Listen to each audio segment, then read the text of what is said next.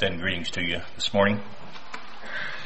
Now the God of peace that brought again from the dead our Lord Jesus, that great shepherd of the sheep, through the blood of the everlasting covenant, make you perfect in every good work to do his will, working in you that which is well-pleasing in his sight, through Jesus Christ, to whom be glory forever and ever. Amen. I suppose it's not good protocol to start a sermon with a benediction, but we could go home. I really think we could from what we've been fed this morning. Those verses came to my mind as we were discussing the Sunday school lesson and the devotional by Mark. That's our ultimate goal, that God can make us perfect through the blood of the everlasting covenant of Jesus Christ. And Dennis was trying to describe what it feels, the repentance expression. And I guess I just thought of my personal experience, and I don't know if I've ever given my personal testimony here or not, but I remember at that time, Brother Paul Ebersole, some of you may know him, was having evangelistic meetings at our congregation, which was being held in a new house at the time. It was actually under construction. And his theme for the week was the tabernacle. And my younger brother had given his heart to the Lord earlier in the week. He was a very, very sensitive person, natured differently than I am. Not that I'm not sensitive.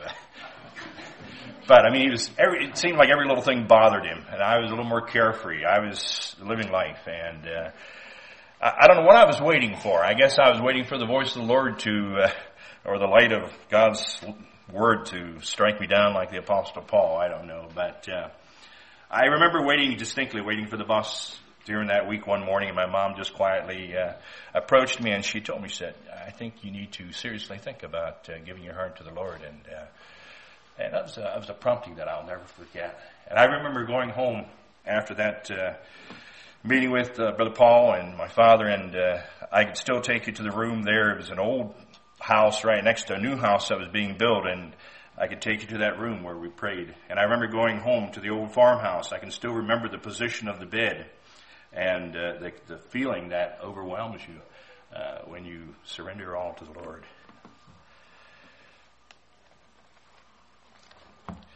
Last time I talked about growing up. This is part 2 of that sermon. And I wasn't sure if I'd get into it last time or not, and I realized it was more than what I could accomplish in one Sunday. So my meditation this morning is entitled Aging Gracefully. And I questioned whether I should be the one to preach this or not, but I felt like I needed it. So you can just listen in as I preach to myself this morning if that's the perspective you want to take. If you gain something from it, praise the Lord for that. I thought back over our congregational experiences here at Prairie, and I think I have this correct. At a time when our congregation was 10 families, and there was 5 of us families below, 30? And 5 over 50. I think it was about a 20 years span between the 5 families. Does that sound right, Alice? Anyway, there was 5 kind of younger families, and then there was 5 kind of older families. Well, the dynamics of our congregation has probably changed quite a bit since that. And so we've got a continuation of ages throughout all different spans. And so I was talking about growing up last time, and spiritually, I tried to draw some applications from, the Bible about growing up spiritually. But what happens after you grow up? Well, and Mark mentioned that a little bit in some of his thoughts, that, we get to a point in life that we think we've finally put it all together. And, I don't know if that ever really happens. At least I haven't totally experienced that yet. But I told my wife, I said, I feel like I'm entering a new phase of life that is almost like, I don't know how to describe it. It's uncharted territory.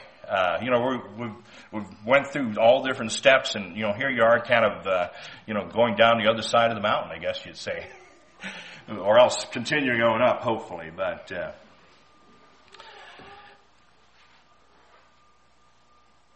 so, in one aspect, we want to continue to grow in knowledge in Christ, regardless what age we are. I think that should be an aspiration. That should be a desire of the child of God, that we continue to grow and continue to accumulate and put to practice knowledge and truth that will make us more in the likeness of Jesus Christ. But and along with what Mark said, I had this thought written down. It says, however, there comes a point in life where expectations by others toward us are viewed as relative to one's age. There are times that we expect, more of who we are, or others expect more of us because of, what we've experienced.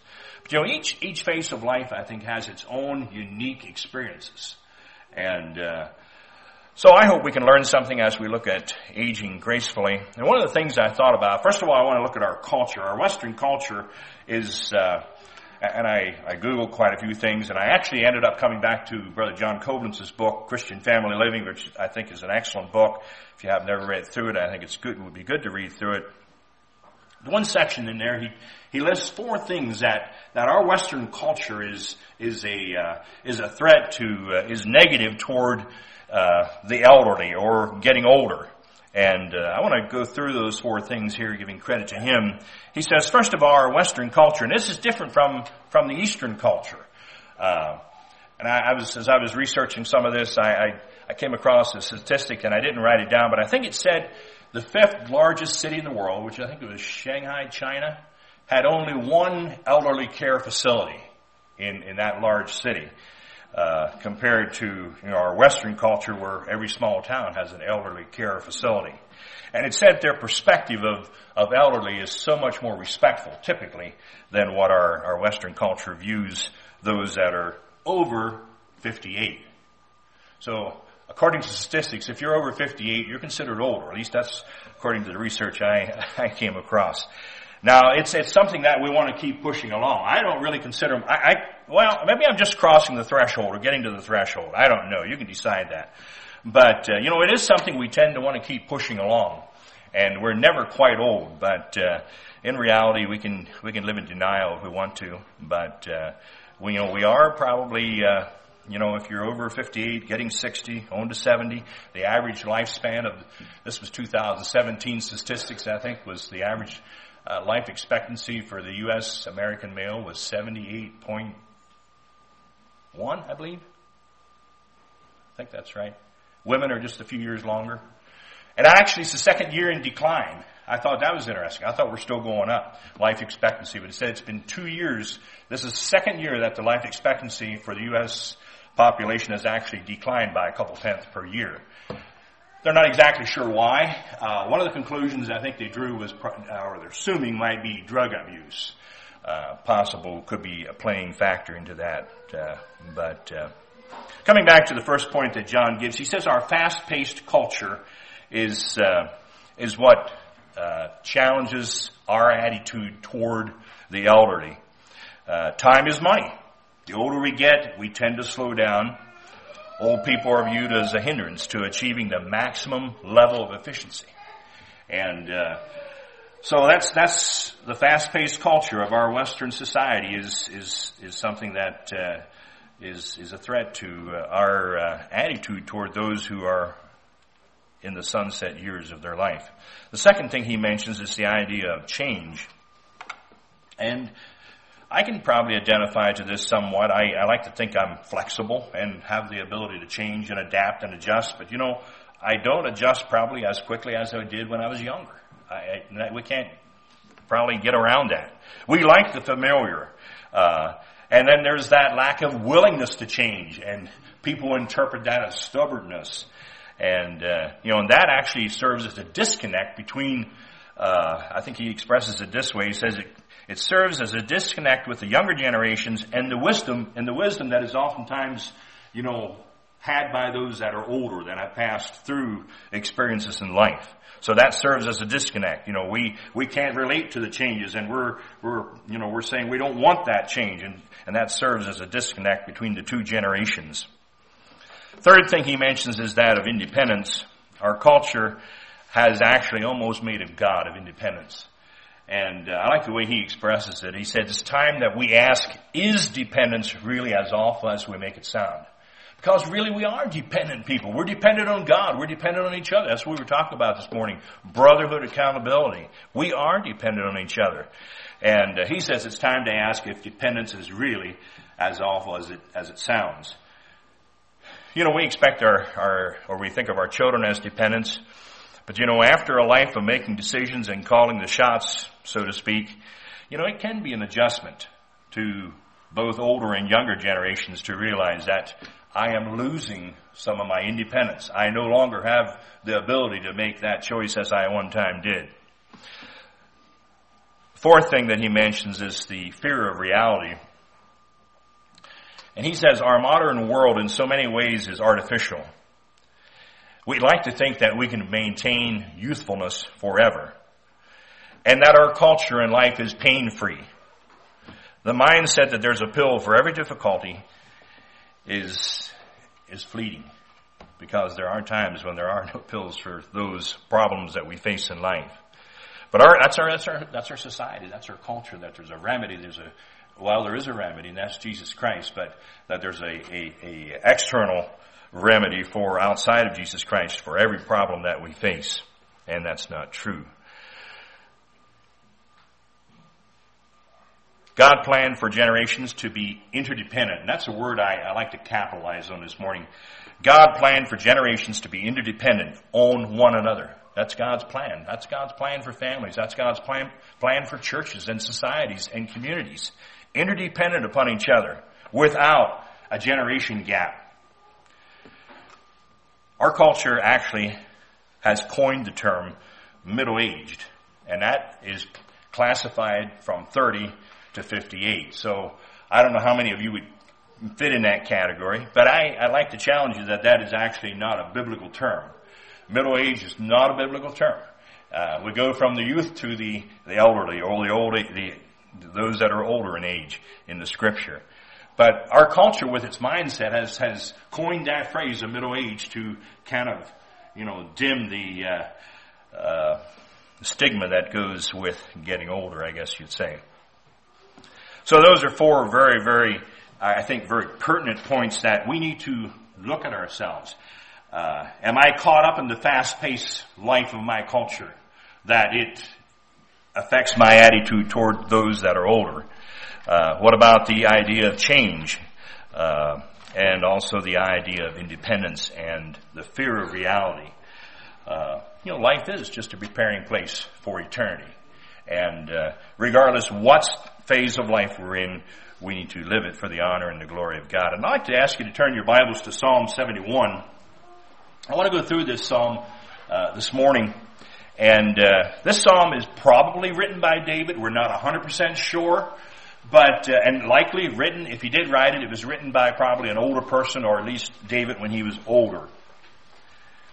Psalm 71. And that's where I want to go with this morning. Not what society says, but what the Bible says, and what truths we can learn in relating to older people.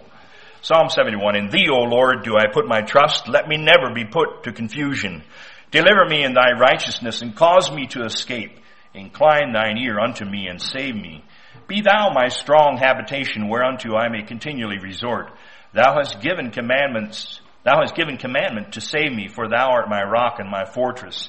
Deliver me, O my God, out of the hand of the wicked, and out of the hand of the unrighteous and cruel man.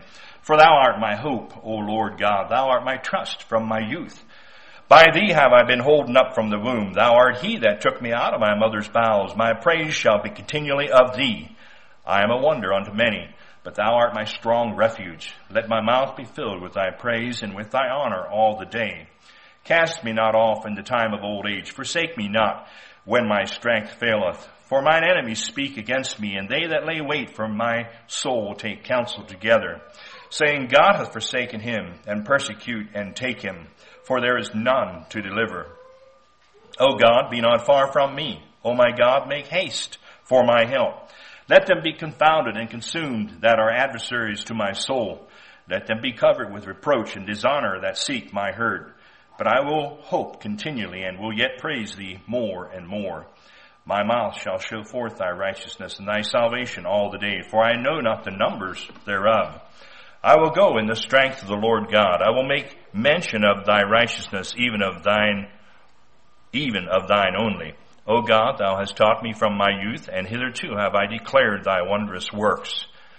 Now also, when I am old and gray-headed, O God, forsake me not, until I have showed thy strength unto this generation, and thy power to everyone that is to come. Thy righteousness also, O God, is very high. Who has done great things, O God, and who is like unto thee? Thou which hast showed me great and sore troubles shalt quicken me again, and shalt bring me up again from the depths of the earth. Thou shalt increase my greatness and comfort me on every side.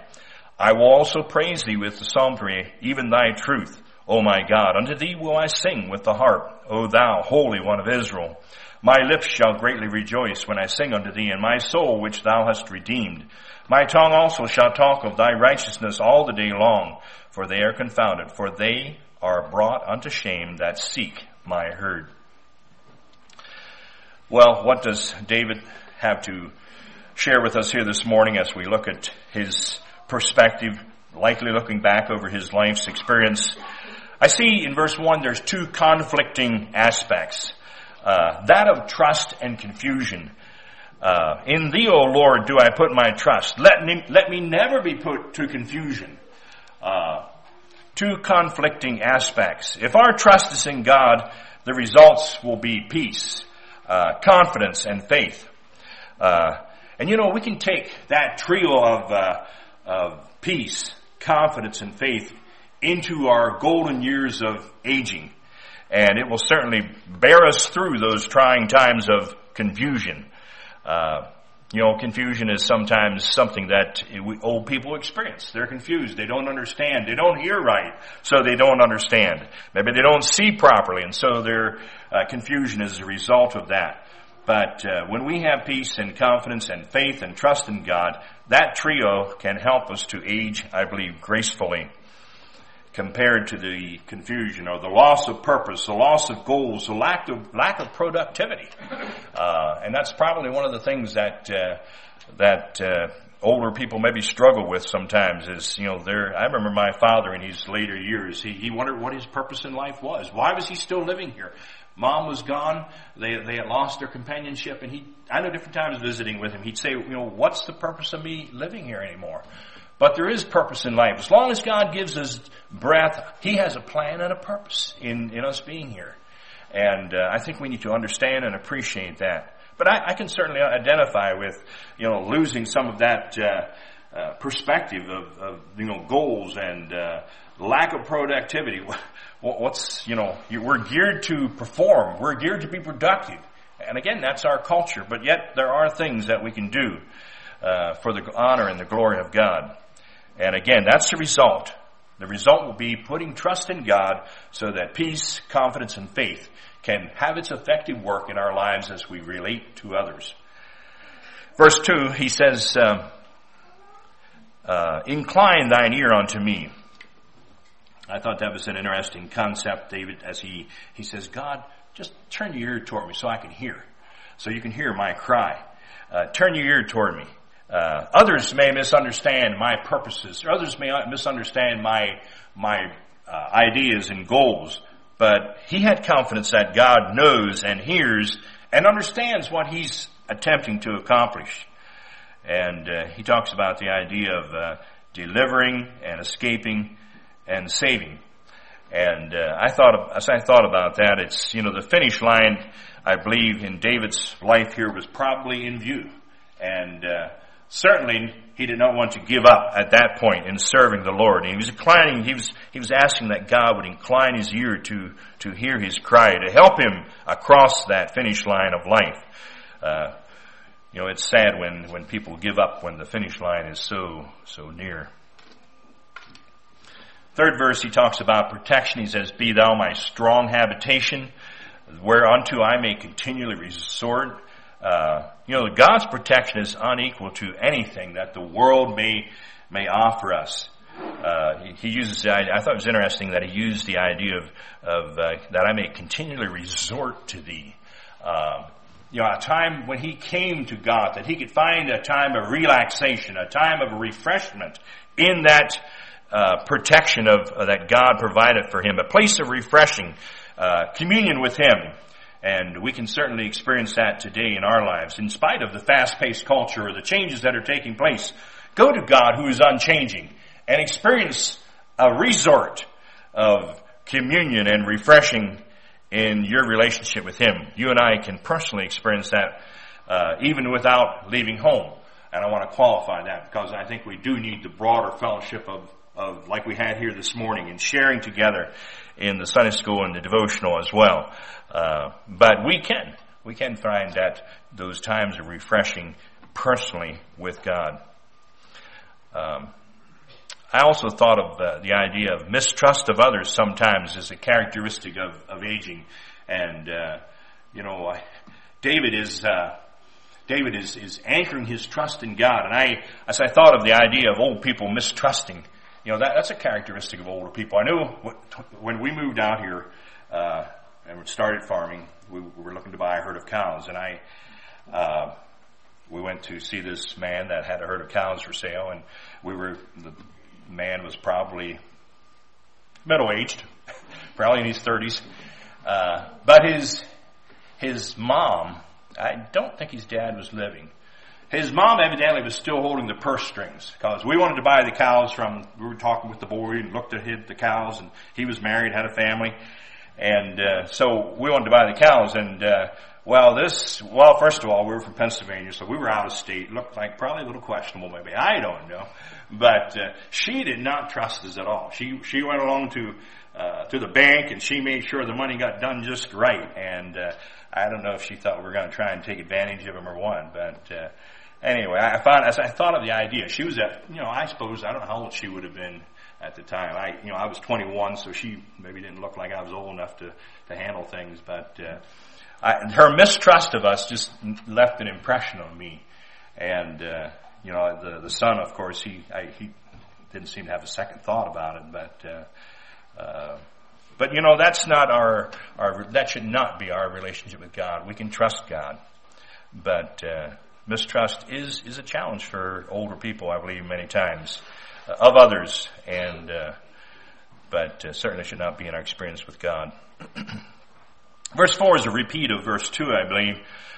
There are those that will take advantage of older people. And I think, some of that mistrust, that's why, we hear stories and we hear of accounts of people that have taken advantage of older people. But, the truth is that God sees and God knows, and we need to leave that in His hands. Verses 5 through 11, I was challenged as I looked at those verses. God has a plan for each life. For a percentage. I can't promise you this morning that you will, those of you that are younger, that you will see old age. I can't make that promise. But for a percentage of us, God does have old age in His plan for us. God's plan, our lives are in His hands. Let's trust Him for that. Let's trust the details to Him. Verse 6, the psalmist, I believe, realized that. He says that, God had brought him into this world. God brought each one of us into this world. And He definitely has a plan and a purpose in bringing us in. Our part, what is our part in God bringing us into this world? First of all, it's trust. I believe He mentions that there in those verses there. And He mentions the idea of praising. And that you and I would be a living testimony of who God is and for Him on into our senior years, if that's what God grants to us. Praise instead of complaining is how I would summarize verses 5 through 11. I think the psalmist was doing that. He was praising God. Complaining is oftentimes a characteristic of older people. Instead of complaining, we need to praise God. Verse 9, he says, "Cast me not in the time of old age, forsake me not when my strength fails." Well, it's failing strength in older ages is certainly something we just don't get around. We can't do what we used to do. Our bodies begin to wear out, and it's normal. And I don't think we need to be apologetic about it. God is the one that we need to and can depend on. God's Spirit infills us.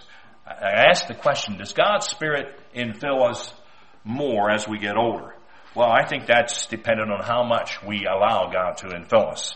I believe God will fill us and refill us the more we let Him. And that doesn't have to wait till old age. But I believe as we get older, I believe there can be a greater infilling of God's Spirit within us as we surrender. And the longer we walk with the Lord, the more I'd like to think we become like Him.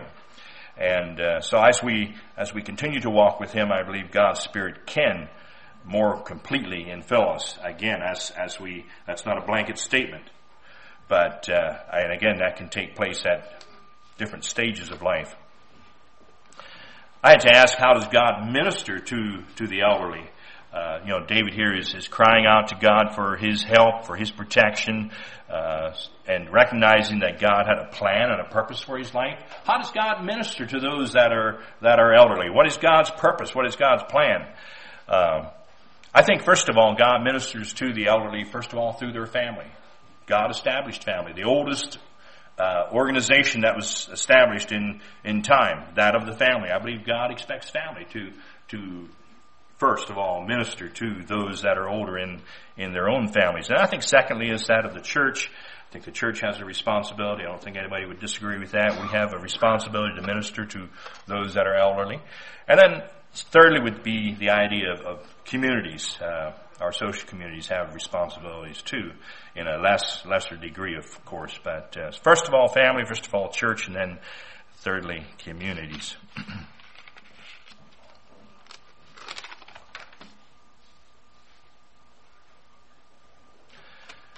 The challenge I'd like to leave with you in those section of verses is to reach out of your generation that you're in and make friends of someone that is outside of your generational, whether it's an older person reaching down to a younger generation or a younger person reaching up across the generational lines to someone that is older.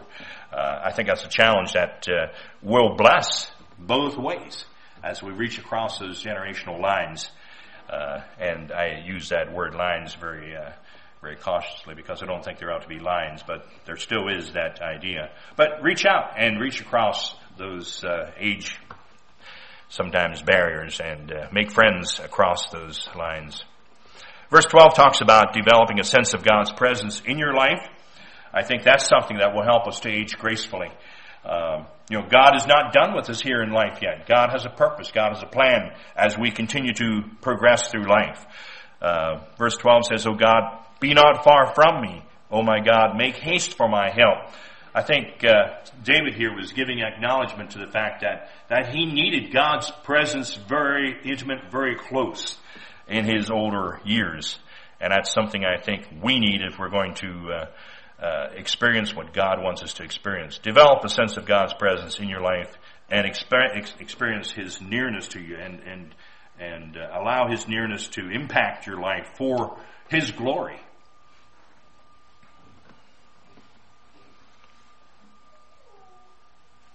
Verse 13, David here says, "Let them be confounded and consumed that are adversaries to my soul."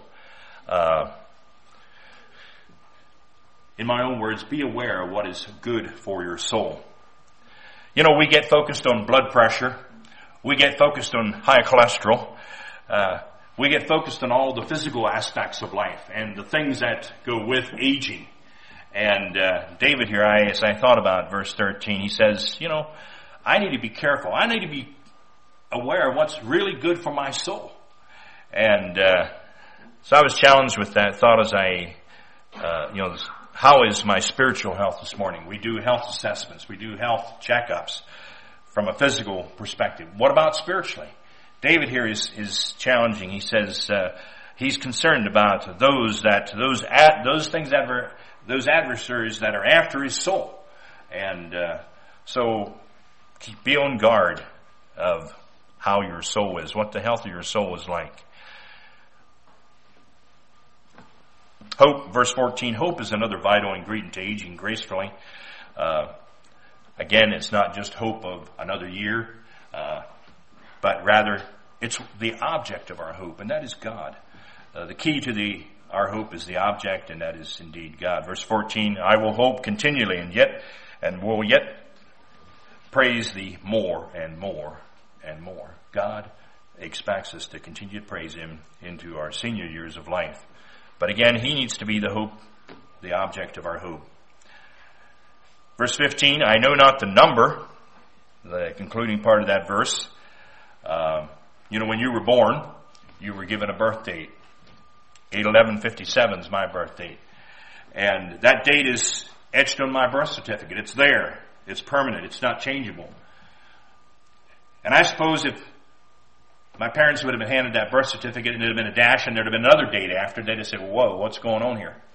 You know, we accept that. We don't know the ending date. And that's what the psalmist is saying here. He says, for I know not the number thereof yet. He was still going. I think it's thought David died and he's around 70. So I'm not sure. Again, I'm not sure what age, we're not certain what age he would have penned this psalm here. But we do not know the number of our days. There's no concluding date on our birth certificates. But you know, it's a challenging thought to know that God knows what the ending of each one of us sitting here this morning is, what that ending date is. God knows that. And how does that make you feel? Can you have feelings of rest, faith, trust, to know that God has a plan, God has a purpose for each life here this morning? I'm happy to let God know that date. I thought through that a little while. You know, would it be better to know that ending date? I don't think it would be good to know that ending date. God has chosen not to give that date to us. And so we rest in that, knowing that God is the one who holds that date in his hand for each one of us.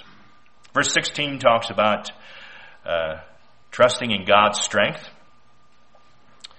Depending on God's strength when our physical strength is diminishing. I will go in the strength of the Lord God. I will make mention of thy righteousness. I think what he's talking about is that of spiritual strength. God, as we move into the senior years of life, I think we need to be stronger spiritually so that we can face the conflicts of life. Not physical strength, but spiritual strength. That's what wins the battle, really. Spiritual strength is what's going to actually win the battle in the end. And I think David realized that. He says, not in the strength of, I will go in the strength of the Lord. How many battles had David fought? How many conflicts had he won? He was a warrior like none other. And here he says, I go in the strength of the Lord. But you know, the key is David realized those natural battles that he had won were won in the strength of the Lord. And I think as he faced the spiritual conflicts, he was ready to concede that it's the Lord's strength that's going to see him through. Depending on God's strength, not our physical strength. Physical strength is going to diminish, is going to decline. That's not the end of the world. Trust in the Lord's strength. Verses 17, 18, and 19 talks about communicating God's faithfulness to the rising generation. He mentions that idea. He says that he'd like to be able to be a channel to convey that to the rising generation of God's faithfulness, his wondrous works, his strength, thy power, thy righteousness. David wanted to be a channel of communicating that to the rising generation.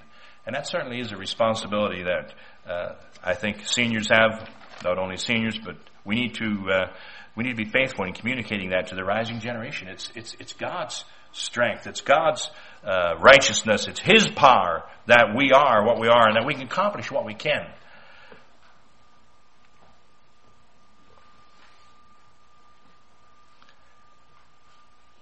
Verses 20 through the end of the psalm there, he talks about comfort. That stood out to me. And again, he mentions in verse 23, he says, my soul which thou hast redeemed. And the idea of verse 24, my tongue. There's comfort on every side as we commit ourselves to the Lord's purposes and plan for our life. If God has indeed redeemed your soul, and if that has happened, he's given us something to talk about. And we need to be faithful in communicating that. Well, in conclusion, as we think of aging gracefully, it's a challenge, I believe. But it's the result of cumulative years of walking and working and serving God and allowing his grace to affect our lives. And to the younger generation, there's no better time than to begin right now, because I think that's what it's all about. The younger you begin, the longer that walk is with Christ, and the more to impact your older years, your senior years. Again, aging gracefully, I don't think just happens without any effort. I think there needs to be effort. I think there needs to be God's grace appropriated in our lives for us to age gracefully. And again, I want to emphasize the intergenerational. It's the way that God planned it. We need each other. And above that, we need Him. And may God help us to age gracefully. And to the younger generation, I'll tell you, you'll be there before you know it. That's the way it happens, the way of life. God bless you.